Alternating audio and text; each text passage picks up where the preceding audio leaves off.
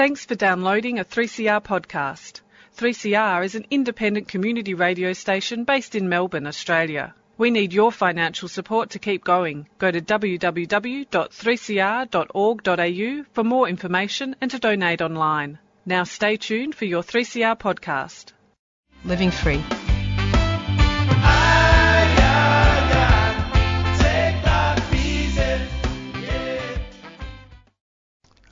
Welcome to the Living Free Show on 3CR Community Radio, 855 kilohertz on your AM dial.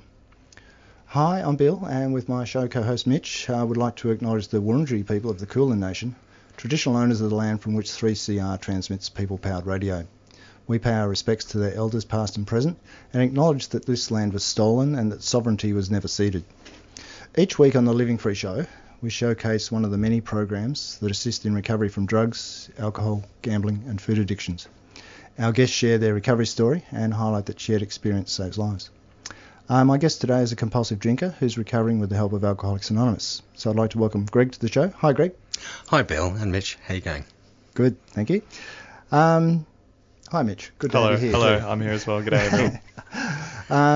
Greig, you were on the show back in 2019, so I guess we'd love to hear a bit more about your recovery journey, but we usually start talking about growing up, where your drinking took you, and why you got into AA. So do you want to start telling us about your early life and the things that influenced you to take the path you took? Yeah, sure. So, as I've said in a previous podcast, I'm a son of an alcoholic as well as being an alcoholic myself, and not that specifically influenced me. I wasn't sort of drawn to it because of that. That, if anything, that should have put me off. But in my throughout my life, I've always been sort of quite competitive as far as drinking goes. I don't know what it is. I always used to sort of take great pleasure in drinking more than anybody else, and being able to drink people under the table and stand when everyone else is falling out around them, and it seemed to be a badge of honor. And while I didn't start out full-time drinking all the time, and it was more sort of living for the weekend is probably the best way to put it. And I mean, this started early in my school days, probably 13, 14 and onwards, between friends and I, and we would maybe on a Friday night manage to go down to cycle down to a country pub that would actually serve us, and not ask too many questions. But as that went on, and you kind of grow up, and living in the UK at that time, especially in the 80s and 90s, it was very hedonistic as far as drinking and smoking and lots and lots of different activities like that, and taking drugs as well. So it just seemed like the natural thing to go out, and you go out to to get slaughtered, basically. You don't go out for a quiet drink. I think throughout my drinking career, so to speak, I've never had a quiet drink. I've never done it quiet, and I was always known later on as my drinking progressed. If you came out with me, a quiet night in for me would see people really, really in a bad way. A night out with me might put you in the hospital. Yeah, right. And Greig, when you talk about that competitiveness within yourself when it came to drinking and getting slaughtered and whatnot, how do you think the drinking culture of the UK kind of played into that, and geeing each other on and that kind of thing? It's hard to explain now, thinking back to that time, and thinking back and thinking to these days. A lot of the graduates that I deal with in my work and my life and things like that, I tell them the mild stories, and they're horrified. Yeah. They're really horrified. Yeah. Really, you did that? But this was what it was like, and the drinking culture in the UK was tremendous. I can't really explain it. I drove through my hometown back in 2018 in winter, and it was a different place. It was, the bars were very, they just weren't populated. Whereas you would see people out in the street, either drunk, barely dressed, fighting, all sorts of things. Now it seems to be quite sedate. It seems to be a different generation. That's good. Yeah, probably for the best. Yeah. So were you underage drinking? Oh, yes. In pubs, yeah. So in the UK it's 18, but you know, I mean, probably from 13, 14, and you know, it started out probably nicking homemade wine from my friend's dad's garage, you know, and then progressing from there, really. Yeah. And what was the process of finding a bar that would serve you as an underage person? Did you have to shift around a little bit, or a little bit? But there was one in particular I can think of, which was called the Victory, and it was right on.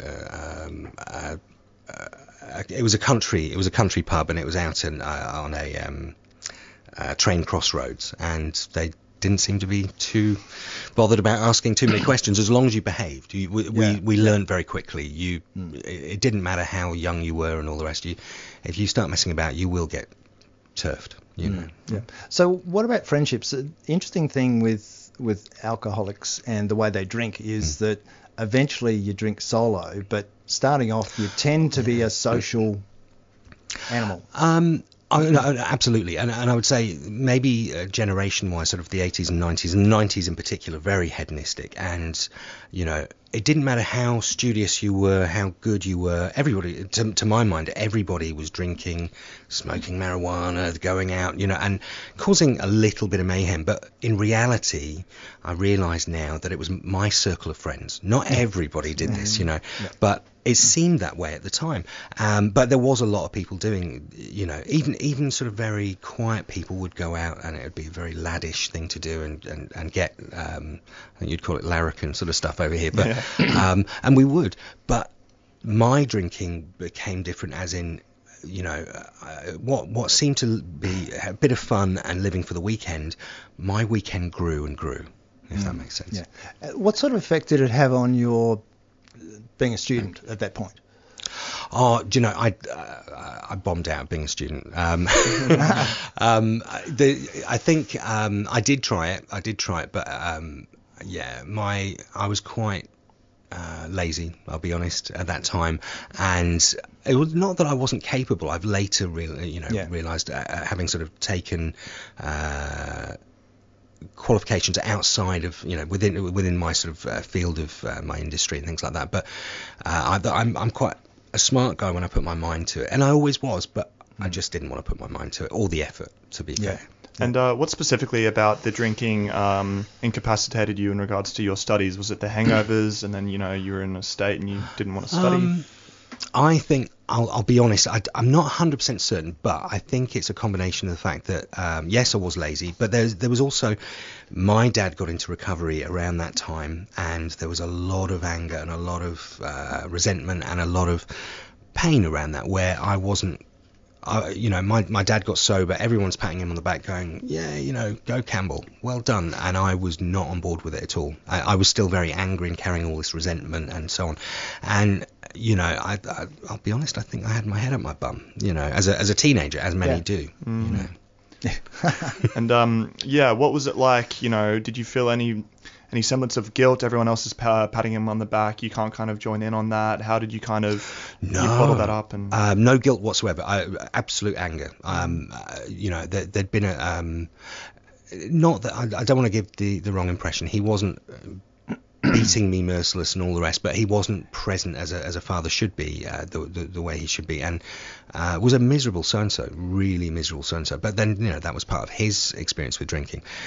And I, being the eldest child, I probably wore the brunt of it. And there were a couple of fights, both verbal and physical. And the older I got, the bigger I got, the more I felt like I could, you know, participate in that, and in the worst way, the most negative way, which you know, I've now resolved much later on in life, and you know, my father and I, before he passed, we spoke about it quite a bit and resolved things, but at the time that was how I felt. How old were you when your father passed? He passed in 2017, end of 2017. So, but you know, he'd been sober for nearly 30 years. Okay. So yeah. I feel like at the time that's quite normal when you're younger as well. You know, speaking of having your head up your ass, you know, you kind of think you are the center of your own universe, and you're figuring out a lot of those kinds of feelings. Yeah. At the time, for sure. So, how did you go with the relationships and drinking? I think at the beginning, when everybody else is to some degree drinking heavily around you and things like that, even if it's just on weekends and then sort of behaving themselves the rest of the week, there's this, there's this lifestyle. And there's a lot in my late teens, early 20s, everyone's prepared to put up with an awful lot because it's funny. And there was a lot, I've got a million crashing and bashing stories. Yeah. So and they didn't seem humiliating at the time. Even now they seem hilarious. But when you're into your late 20s, early 30s, it becomes very humiliating. You're not given the same latitude that you would be given as a younger person, and it starts to become a problem. Other people realise that I start watching other people who seemed much more mature than me, even though they were the same age, getting serious with their life. They were getting girlfriends, getting engaged, getting married, getting careers, getting a house, maybe doing some travelling and maybe having a kid and things like that. And I was still incredibly immature and let's party, what's wrong with you? Let's, not realizing that it was my problem that was taking over. And was it a gradual thing that you realized the latitude of being in your late 20s and perhaps needing to integrate yourself into the seriousness of life like other people around you? Or was it like you woke up one morning and realized? No, it's definitely a gradual thing. Although there is that element of waking up and you kind of have a eureka moment, a sneaking suspicion. Yeah. But people would after a while they would come out with me from time to time, but it's like they would have to save up that, not just the money, but the energy, the constitution, emotional currency. Even. Well, yeah, they can only do a hangover a little bit. I didn't feel hangovers every day because I felt crap all the time. If you're drinking on a daily basis, and I was what you'd describe as a functioning alcoholic, I could get up at 6 a.m., go to work, hold down a job, but I'd already decided I was going to write myself off by 8 o'clock in the evening. So that gets expensive. If you're going to bars, that's way more expensive. So you start going to the alternative, which is supermarkets and getting bottles and then drinking at home. And that becomes very lonely, very isolating. And you start... it's a self-imposed isolation from friends and family, and I'm not saying I didn't drink drive. I did on a number of occasions, but I really tried to mitigate my drinking by saying I won't leave the house at 8 o'clock. I won't answer the phone at 8 o'clock because I didn't want to talk to friends and family who'd go, Craig, you sound weird. What's going on? And I'm slurring my words, and thank God that Facebook and social media didn't exist back then. The things I would have said, It's almost like you're regulating it almost, I will write myself off tonight, but I'm not going to drive after a certain time. And you're kind of trying to reel those feelings back in. And Absolutely. And there was a certain... I think, you judge other people a bit like sort of the typical person will sort of say that the average alcoholic would be, in their minds, the stereotypical person on the park bench with a paper bag and hiding the bottle. Yeah. We're so much more complex and varied than that. And I think, but, in my height of drinking, I would still have said I'm a heavy drinker, I just enjoy it, rather than I'm absolutely at its mercy. Yeah. So one of the things you mentioned before was being a functional alcoholic. Mm-hmm. And I think most alcoholics are functional alcoholics. Very few you see, I can say almost unequivocally, everybody knows an alcoholic, but they just don't know who it is. Because alcoholics hide it so well up to a point, and then they don't. Like outside the home, they can hide it pretty well. I lived next door to a family for, when I was growing up, probably, 19 years. They didn't know my dad was an alkie. And you just sort of go, how's that possible? But that's the way it works. That outside the home, it's very hard to pick the alkie. Yeah. I'd agree with that. I mean, certainly my experience of being a son of an alcoholic, I would be reluctant to invite friends around to the house. Not that my dad was a daily drinker, he was a binge drinker, but it was unpredictable, and you just didn't want to know. Whereas I was predictable. It was every night. I'm certain if you were to ask, the partners that I've had and friends and things like that, that they might be carefully selecting the time that they invite me to things, or they come to my house and, Yeah. Classic. So what was the impact on work? At the time when I was drinking, I didn't see any impact. I'd be quite resentful about other people, but about not giving me opportunities or missed opportunities and so on, not realizing really that they were, I in my working time, I was really good. It was outside my working life. For instance, I used to belong to the Shop Workers Union while I was. Once upon a time, I worked for one of the supermarkets for about 10 years, and in that time, for about 9 years, I was a national rep for one of the shop workers unions in the UK. And it was an incredibly responsible position, but very high, I realise now, very high pressure. And I was very good at what I did during the day while I was sober. Yep. But if you catch me at any event, which I went to many, I would write myself off in front of all my colleagues and all of the people, my peers, and really humiliate myself. And so I was going for a full-time official position, which I kept getting shortlisted for, in fact 11 times. Wow. Now you'd double think, digits. you would think I'm a sure thing, and I should have been, because on paper I looked great. What held me back was my activities during, they could see I was a nightmare. I would be a dribbling mess in a dinner function, or I would be trying to womanize, drunk. Yeah. With some, I would have been a ticking time bomb for them, and they could see it a mile off and go, you know what? Not this time. Okay. Well, listen, we might take a short break here. Panoply, panorama, panpipe, pansy, aha, pansexual, knowing no boundaries of sex or gender. Sound interesting? Then join Sally on Sundays at noon for Out of the Pan. All those gender questions making you think too hard?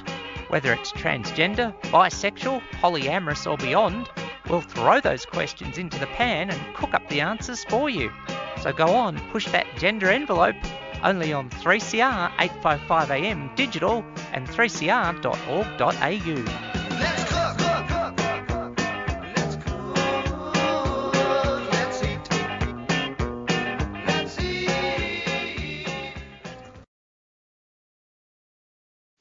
This is the Living Free Show on 3CR, 855 kilohertz on your AM dial and 3CR on digital radio.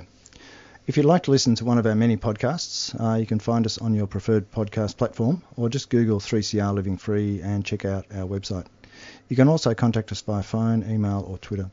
Today I'm talking with Greig, and we're talking about compulsive drinking and his recovery through Alcoholics Anonymous. So Greig, before the break we were talking about the impact on work and life and things like that. So what I really want to talk to you now is about the impact of your drinking on your life, and the point you got to where you thought, I need to do something about this. Gosh,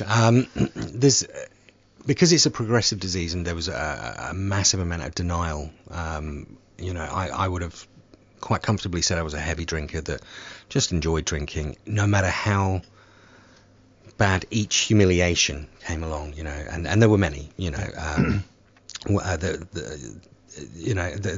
could just reel off tons where either I've woken up in a blackout somewhere and or I've upset somebody, or I've condensing my life down to drinking at home seemed it was more cost effective, that's for sure, but it also smaller. It's much smaller. In my life condensed, absolutely. But to give you an example, I the sort of for denial, Sunday, I would drink quite a lot during the week, but just enough in the weekdays. I would drink probably half a bottle of scotch, half a litre of scotch, and lots of marijuana on top. If I drunk the litre and not had the marijuana, I'm pretty certain my health effects would have come much quicker. And deteriorated very quickly. So I was mitigating it, controlling it then, and not really understanding that's what I was doing, subconsciously. But to give you an example, on Sunday morning I would wake up and think that I'm going to be very sophisticated, and I would go down to the supermarket and I would grab some red wine and some bottles of scotch and then some cheese and crackers and get the Sunday paper and open up the supplements, and at 10:30 this looked very sophisticated, reading all the supplements and having a glass of red wine and having cheese and crackers. By 1:30, 2 o'clock, I've finished both bottles of red wine and I'm now onto the whiskey. And by 8 o'clock, I'm a dribbling mess on the sofa, and I've drunk a copious amount. How sophisticated is that?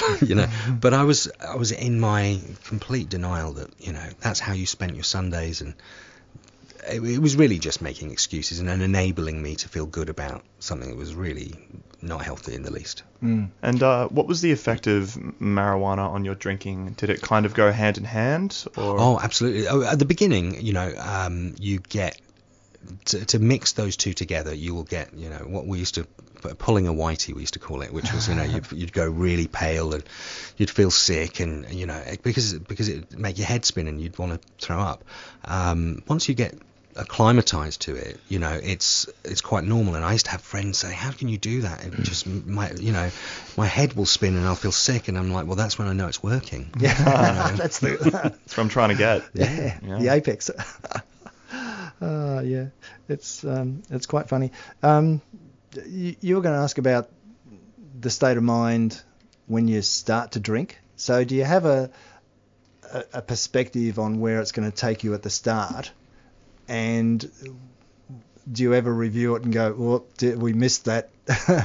No, look, I think my goal was always just to get drunk and make sure I had enough alcohol to achieve that job. I knew that if I was out socially, it was better actually for me to not drink and wait till I got home and then just cram it all before bedtime, in an hour or hour and a half, and go to bed late, than it was to humiliate myself when I was out. So sometimes I would do the white knuckle, where I would be on Coke or water or whatever it was, and not humiliate myself during that evening if there was a task to achieve or something to do. But you can bet your bottom dollar, as soon as I got home or back to the hotel or whatever I was doing, it would be drink. It's pretty funny that you say that, because I feel like from the perspective of someone who has to kind of strategically plan their drinking and, this at that time, then I get home and then I cram it all in that moment, that might be the wake-up call that, okay, this could be something I need to deal with. Absolutely. No, you're right. I mean, for most people, that would be the case, that they would start to realise that their life was being taken over and they were, subservient to the alcohol. But yeah, I absolutely wasn't. Complete and utter denial. Even though I came from a knowledge of a drinking background, and my father had been in AA for a number of years. Sorry to interrupt, did any of your drinking habits mirror that of your father's that you can think of? It was different because he was a binge drinker. So I didn't realise throughout his sort of drinking career, he would be prescribed with Valium. So he could, and this could have increased the periods of time between his next drink. Yeah. And then he would just kind of drop off. It could be anything from 3 days to 3 weeks. And he was quite a professional man, but when he let go of things, it was unpredictable. And whereas mine was, you could guarantee that, by 8 o'clock. Yeah. Yeah. My dad used to come home from the pub. We had 6 o'clock closing back in those days, and he'd arrive home at 6 o'clock completely done. And we'd sit down to dinner and there'd be an argument, and he'd not eat his meal. He'd go out to the garage, he'd keep on drinking, he'd come in about 8 o'clock, and then all hell would break loose. It was just a pattern. That was the weekday pattern. And by Sunday he'd dried out a bit. But yeah, it'd all start again. Yep. That almost mirrors what you were saying about your weekends growing bigger and bigger, and starting on the Thursday and the Wednesday. And absolutely. So what was the thing that caused you to think, oh my God, I've got to do something?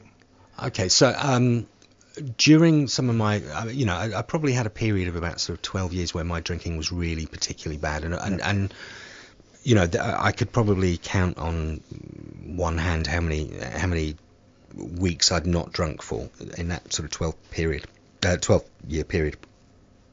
But what happened was that during my now ex-wife, we went through a period where we were trying to start a family, and you can imagine trying to start a family with a complete drunkard. You know, every evening I'm wrecked by 8 o'clock.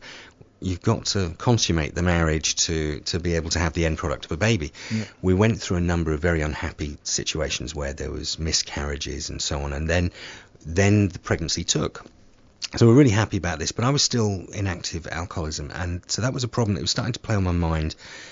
You know, what's life going to look like when the baby comes? Yeah. And we got to about 6.5. Well, it was about 6 months, and then there was a problem with the pregnancy, and about 6.5 months in, we had to go through stillbirth, and that was absolutely traumatic for me. So I was in the hospital room with my wife, experiencing that, and it was dreadful. And I was sober through that, but if I'm truly honest, you know, that was the wake up call. That was where you know, the fact that 10 to 15% of my mind was focusing on the bottle of Glenmorangie in the boot of the car that I couldn't wait to dip into. I knew then and there, whatever I thought before, I'm an alcoholic. Yeah. There's no question. Yep. It didn't stop me drinking, by the way. I went on a sort of, I still functional bender, but more, it encouraged me to drink more on, and use the whole sort of experience of grief as an excuse that, well, you would drink if you had gone through what I had, and blah, blah, blah, you know. And I just upped my intake, which, you know, started to unravel, and I was coming close to my wife wanting to leave me and starting to see a lawyer and so on. And then there was one final night in Bristol where we'd been to my cousin's wedding, and it'd been a good night, but my wife had sort of, you know, got really belligerent with me, and had been for some time in public. Oh God, not Greg again, you know, and really sort of slating me to my family, friends, and so on. And some of it I deserved, absolutely. Some of it not so much, you know, but that's the way the relationship was going. And we went back to this hotel room, and I scared the bejesus out of her, where she had to leave and get a lift from her parents, and I trashed the hotel room. And it was waking up in that hotel room on my own the next morning, where I wanted to point the finger at everybody else and life, and everything else was at fault, and then realized there was nowhere to run anymore. It was just me, and I was the one who needed to own up and fess up to, you know, where I was at and what was going on for me. So what did you do? How did you get help? Well, you know, maybe I wouldn't necessarily recommend you do it this way, but look, I did stop drinking from that point on. I didn't instantly go to an AA meeting. Bearing in mind, in my hometown in Somerset, there was I knew where AA was. I didn't know the exact meetings, but I knew my dad attended a few of them. And that was also a reason why I wasn't so keen on going straight away. But probably from that waking up the Sunday morning, it was till the next Saturday that I actually went to a meeting. And I'll be honest, I went in, and I'm trying to use my words carefully here so I'm not swearing. I walked in and I thought everybody in there was just, you know, beneath me. I was pretty arrogant. But I heard what I needed to hear. I heard things where people were saying, look, you know, they were telling my story in part, but I still had so much disrespect and disregard for these people. In fact, the person I thought was the biggest tool, you know, I gave him my number later on, but I had so much disrespect for him. But the guy phoned me on the Tuesday, and at a time where actually I was quite vulnerable. I was in a hotel in a restaurant, and I was eating, but I was facing the bar, and I wasn't necessarily thinking I was going to drink, but I realize now doing this on my own was not the best way. And the guy phoned me up, and within 2 or 3 minutes of speaking to him, we met on a level. He didn't become my sponsor, but I will always be grateful for him, you know, for doing that. Yeah. And I feel like your mentality, you know, when you initially got in there, relates back to thinking, oh, I'm just a heavy drinker, you know, I'm someone that just enjoys it a little more than your average person. And Oh, I was less in denial than maybe some that I've encountered in AA. I actually knew that was my drinking done. okay. But what I went in, I'd resigned myself and surrendered myself to a life of misery, because I'd always associated drinking with, you know, celebration and happiness and things like that. It hadn't been happy for many years, many years. But in my head, that's what I thought. I thought that, you know, I'm going to miss out on life and all of these wonderful things. So I'm going to eke out this terrible, miserable existence, lonely, you know, tired and just, you know, boring. And I'll be honest, and apologies to any knitters, I might as well just take up knitting. That's as good as it's going to get. Thankfully, that's not been my experience, but, you know. Yeah. So what changed for you? When I came into the rooms? Yeah. I got more humble, for sure, and I was teachable.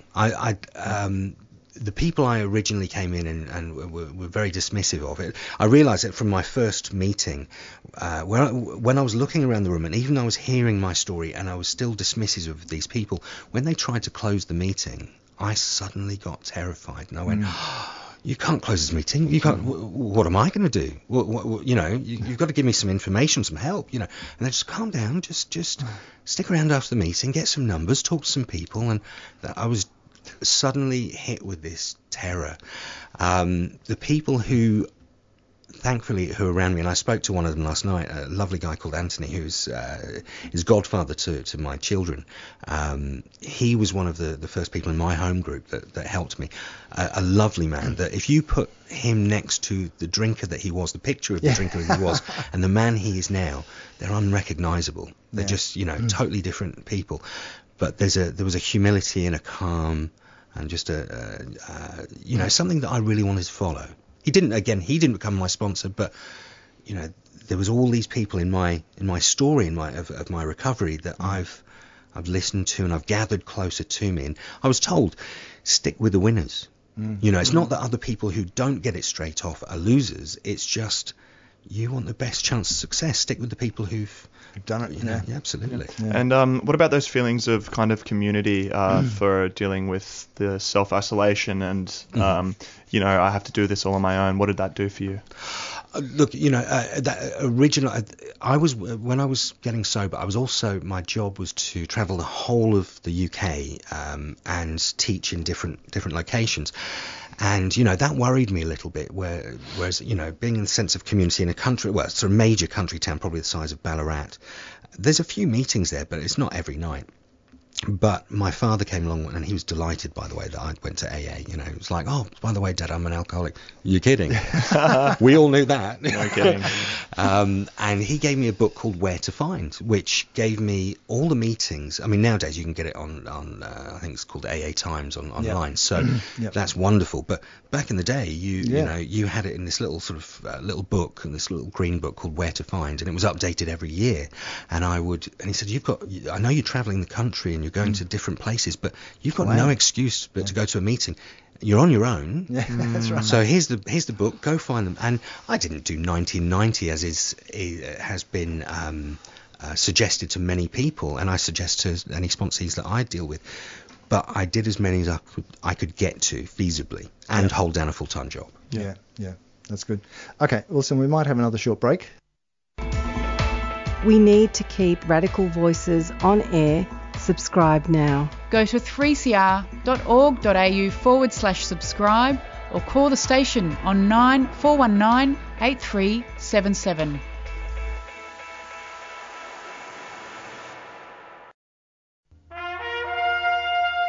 Don't have $1 million and still want to have a good education for your kid? Tune into the DOGS program. We are the defenders of government schools. 12 p.m. on Saturdays here on 3CR 855 and the AM dial podcast, streaming live on 3cr.org.au and 3CR Digital. We defend government schools because they need it. Okay, we're back. This is the Living Free Show on 3CR Digital Radio. live streaming on 3cr.org.au. And today we're talking with Greig about compulsive drinking and his recovery through Alcoholics Anonymous. So, Greig, before the break we were talking about coming into AA and changing, realising that change was necessary.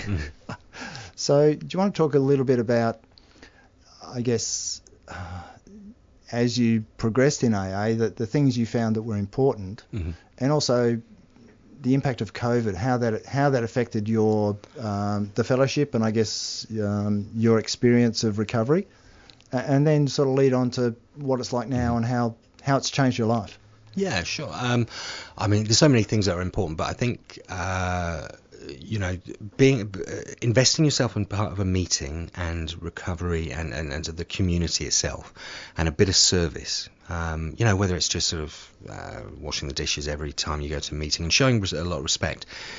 There was a few things that were basic, and they still are basic today, that I do, which is you have this little yellow card called my mind's gone blank, Just for Today. Yep. Just for Today card, which is like a list of instructions for idiots on how to behave. It's fantastic, and it's everything from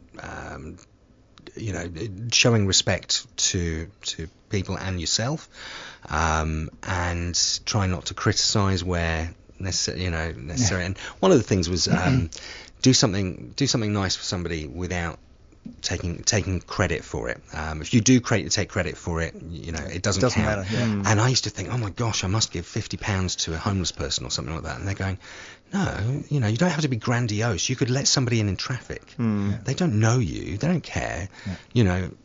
You've maybe helped somebody, or you might change the toilet roll in a public toilet, and nobody else knows you did it, but somebody else has benefited from your action. Yeah. You've made the world slightly more positive. You do enough of those, it all adds up, but you're not taking credit for it. Yeah. How did it make you feel when you would do things like that? It takes practice, because I was a selfish git, I'll be honest, Yeah. and very self-centered. So it takes practice, and it's something that comes easier these days. But sometimes I need to remind myself in the day, And another thing that I struggled with, because when things aren't going your way and things are, maybe the day goes catastrophically wrong, there's a few things to bear in mind. You can restart your day anytime you like, and just, draw a line under it and say, I will behave this way as I move forward. You might have to do that. I mean, in the early days, I had to do that several times a day. But press the reset button. That's right. It's again. The other thing is, I wake up in the morning, I make the commitment, after making my bed, that I will stay sober today and that I will not drink today. No matter how good or bad or catastrophic the day has been, if my head hits the pillow sober, I've succeeded. How does that reset button give you ownership over your life day to day? It means that for the vast majority of the time, I don't carry... I can draw a line under my day and then try and take a deep breath and move into and deal with situations in a more adult and careful and considered manner than I might have reacted and thrown my toys out the pram and behaved really badly and insulted everybody and acted out. That's not to say in sobriety I haven't done that. Of course I have, but you try. You try to live a particular way consistently. But life's a roller coaster. Yeah, life's life. Yeah. So, what was the impact of COVID on the fellowship and your recovery? For me, there was one word that seemed to be synonymous with COVID: pivot. Yeah. So pivot to make that work for you. And I do service at a particular meeting in Glen Waverley, and we pivoted to become an online meeting. And we had a great deal of success. We went from, having probably somewhere between 15 and 20 people face to face, to sometimes 50 people from right around the world. Yeah. And some of my friends from the UK even dipped into our meetings. I would say the challenge was learning the technology. You know, getting Zoom bombers who are either sort of just sending just vile stuff, or we had some really interesting ones that would just flash the boobs, or you know, and you just kind of, whoa, okay, that's strange, but okay. But you know, once we figured that stuff out, it became easier. And there are still people who like either the online or hybrid, and I reminded myself that, you know, when I was a kid, looking at how outback children, you know, you'd learn about how outback children in Australia learn how to go to school. They would do it on the radio and listen to their teacher that way, and they're sitting in the kitchen table learning. Well, why can't we do? And we did that. We pivoted. And having a lack of a face-to-face connection in the meetings, did that affect you at all? Did it feel different? To some degree, and I think, you know, as a temporary arrangement, it was fine. It was great. But there was always the intent that you're going to go back face-to-face. Some people struggled with it, and I'll be honest that I think, you know, going back to the analogy of kids learning, that's their only medium to learn education, you know, and through a radio in the outback. Some people, that was their only opportunity to get sober and stay sober, and you either dive in and embrace that, or you don't, and you know, you struggle for quite a while. And I think there's a few people who did that.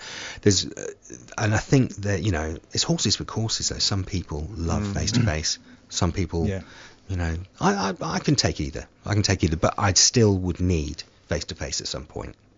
Yeah. So, talking about your life now, so could you live? Do you think, looking back, you know, 10, 20 years, whatever, that you would be happy and relaxed without drinking alcohol? Did you think that could ever happen? Oh, look, yes and no. As I say, in the beginning, I just thought I was surrendering to a life of misery, and, you know, just I'll do this, but I'm not going to be happy about it. And thankfully, that hasn't been my experience. But you know, I knew that people could do it. I mean, as I said, my friend Anthony, he's a fantastic example.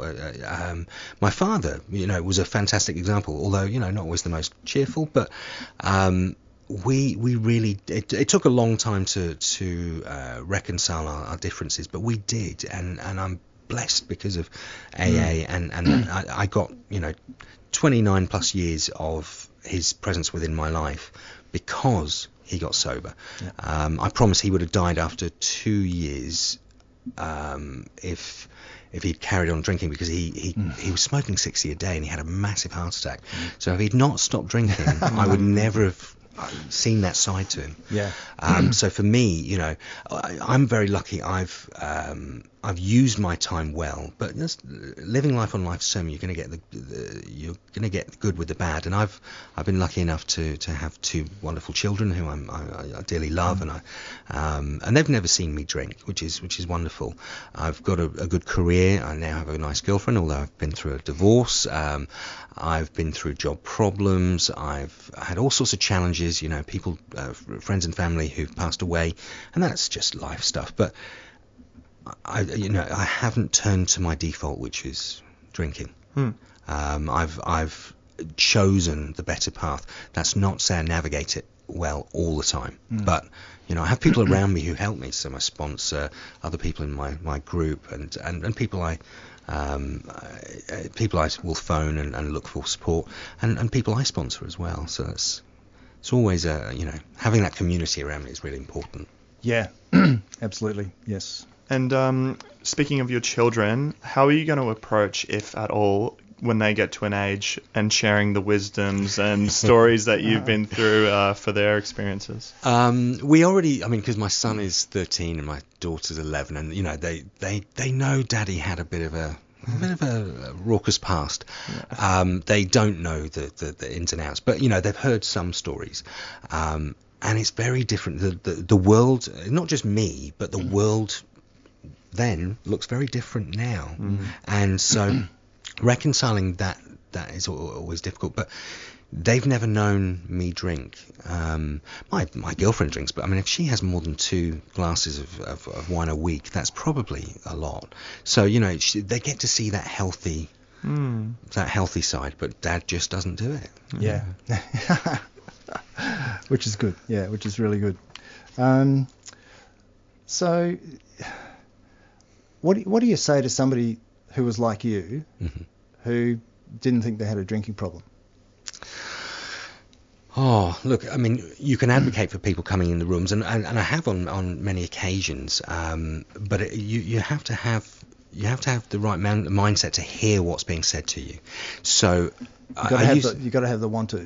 Yeah, and you want to hear it. I'd say that I didn't hear it, but I'm sure it was said many times that, Greg, you've got a bit of a problem. You drink too much. Are you okay? You know, that kind of thing. And so when I told people, oh yeah, I'm attending AA now, you know, they're kind of like, oh, about bloody time, Greg. You know, what's the... Oh, we were worried for you there. Yeah. Thank God. And my parents more than anybody, and they were like, oh, thank God. And so, you know, I used to say that I was lucky that I'd from coming into AA and getting sober. I've never had a drink since. It's not luck. I've had my sponsor sort of tell me off at the early age, and he's going, it's not luck. You A, you were ready to hear it, and B, you worked hard for it. And I think that's true. It's not that other people are lazy or making excuses or anything like that. They're just not ready. And that's sometimes that people come in and out of the rooms like a revolving door. It's painful to watch, but they're just not ready. Yeah, okay, thanks. If anybody would like to find out more about Alcoholics Anonymous, you can phone them in Australia on 1300 222 222 or jump online at aa.org.au for more information on recovery and the available meetings. So that's about all we've got time for today. So I'd like to thank Greg for sharing his alcoholism recovery story with us and talking about how Alcoholics Anonymous has helped in his recovery. Thanks. My pleasure. I hope you'll be able to join us again next week when Anne will be talking about recovery from food addiction with Ree from Overeaters Anonymous. Coming up next, we've got Balamoir, the Spirit of Wa, hosted by Uncle Telgum Choco Edwards. Join Uncle Choco in the Spirit of Wa on a journey of belonging and movement through sing-alongs and yarns. Thanks for listening. Stay safe and stay tuned now for more Radical Radio on 3CR. You've been listening to a 3CR podcast produced in the studios of independent community radio station 3CR in Melbourne, Australia. For more information, go to allthews.3cr.org.au.